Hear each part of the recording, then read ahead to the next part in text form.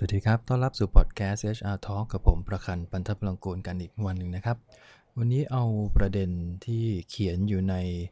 หนังสือเล่มหนึ่งนะฮะเป็นนิตยสารที่ชื่อว่า Strategy Plus Business นะครับเขาได้ทำวิจัยเรื่องราวเกี่ยวกับ blind spot นะฮะก็คือจุดบอดของผู้นำซึ่งบางครั้งตัวผู้นำเองเนี่ยไม่รู้ตัวนะฮะว่าตัวเองเนี่ยขาดอะไรไปงานวิจัยอันนี้มันเป็นการทำร่วมกันของ professor 3 คนนะฮะคือโจนเชฟเฟอร์อดัมไบรอันแล้วก็เดวิดไรเมอร์ซึ่งเขาสนใจในประเด็นของ blind spot ก็คือจุดบอดที่ผู้นำเนี่ยไม่รู้ตัวว่าตัวเองเนี่ยขาดตรงนั้นไปหรือเปล่าโดยให้พนักงานในองค์กรเนี่ยลองแรงมาโดยเขาแยกเป็นปัจจัยหลักๆอยู่2ตัวนะฮะตัวแรกก็คือ connecting with others ก็คือผู้นำเนี่ยจำเป็นที่จะต้องประสานงานติดต่อกับผู้คนต่างๆประเด็นเหล่านี้ตัวผู้นำเองมีอะไรที่มองไม่เห็นนะฮะในคุณสมบัติของตัวเองก็คือพูดง่ายๆว่าคิดว่าตัวเองมีตัวนั้นเต็มที่แต่ในอีกมุมหนึ่งก็คือตัวพนักงานหรือคนที่เกี่ยวข้องเนี่ยกลับมองว่าสิ่งเหล่านี้คือสิ่งที่จะต้องพัฒนาอีกมุมหนึ่งก็คือเรื่องของ driving performance นะครับก็คือผู้นำจำเป็นที่จะต้องผลักดันแล้วก็สร้างผลงานโดยผ่านคนอื่นเราลองมาดูทีละตัวปัจจัยแรกที่เราเรียกว่า connecting with others นะครับเขาแยกว่ามีอยู่5ประเด็นที่ผู้นำเนี่ยจำเป็นที่จะต้องพัฒนาอย่างยิ่งซึ่งเป็น blind spot เลยนะฮะว่าคนอื่นที่เขาประเมินผู้นำของตนเองเนี่ยสรุปออกมาเหมือนกันใน5อันดับดังนี้นะครับอันดับที่1ที่เขาสรุปออกมาเหมือนกันก็คือเรื่องของ emotional intelligence หรือ people skill นี่แหละพูดง่ายๆว่าผู้นำเนี่ยมองว่าตัวเองมี EQ โอเคแล้วล่ะไม่จำเป็นที่ต้องพัฒนาแต่คนนอกกลับประเมินว่าผู้นำตัวเองเนี่ยสิ่งที่ต้องพัฒนาอย่างแรกเลยก็คือ EQ อันนี้คือสิ่งที่มองสวนทางกันในตัวที่1นะครับตัวที่2ก็คือเรื่องของ delegation and trust ก็คือพูดง่ายๆว่าผู้นำจำเป็นต้องพัฒนาในเรื่องของการมอบหมายงานกับการสร้างความน่าเชื่อถือให้เกิดขึ้นในตัวผู้ตามซึ่งส่วนใหญ่ผู้นำก็มักจะเชื่อว่าลูกน้องหรือว่าคนที่อยู่ในองค์กรเนี่ยยินดีพร้อมใจที่จะตามเขาแต่เอาเข้าจริงๆเนี่ยมันอาจจะตามเพราะว่าด้วยตำแหน่งที่เขามีอยู่ก็ได้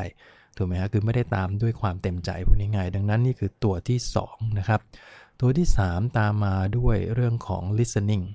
ผู้นำมักจะคิดว่าตัวเองเนี่ยฟังคนอื่นอยู่แล้วแต่คนอื่นประเมินกลับมากับมองว่าผู้นำต้องพัฒนาเรื่องทักษะการฟังคือต้องฟังอย่างเข้าใจไม่ใช่แค่นั่งฟังคือส่วนใหญ่ตัวผู้นำเองมักชอบพูดนะก็คือเรียกว่าชอบแสดงความเห็นชอบพูดจาชอบเล่าเรื่องต่างๆให้ฟังโดยลืมไปว่าทักษะอันนึงที่สำคัญไม่แพ้การสื่อก็คือการฟังนะครับนี่คือปัจจัยตัวที่3นะฮะ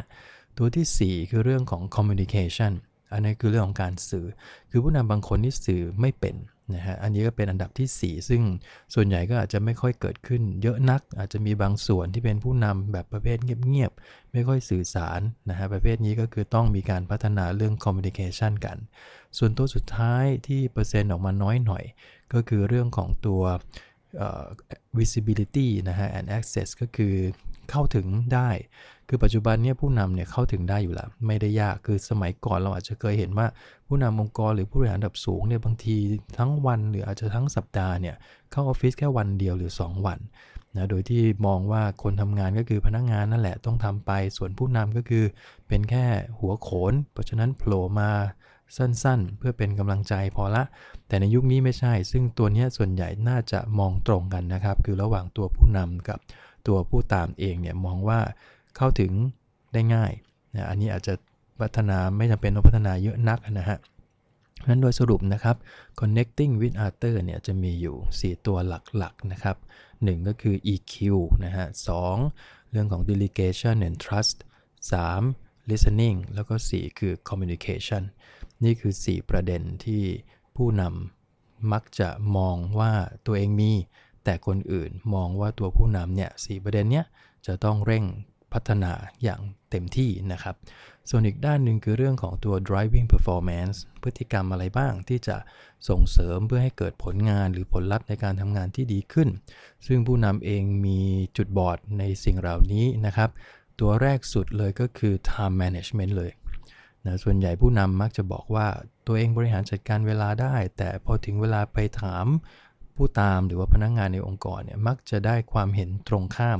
ก็คือผู้นำไม่ค่อยมีเวลาให้บริหารจัดการเวลายังไม่ค่อยได้เอาแต่ประชุมทั้งที่บางทีประชุมก็ยาวไม่สามารถบริหารการประชุมได้ดีเป็นต้นนะครับ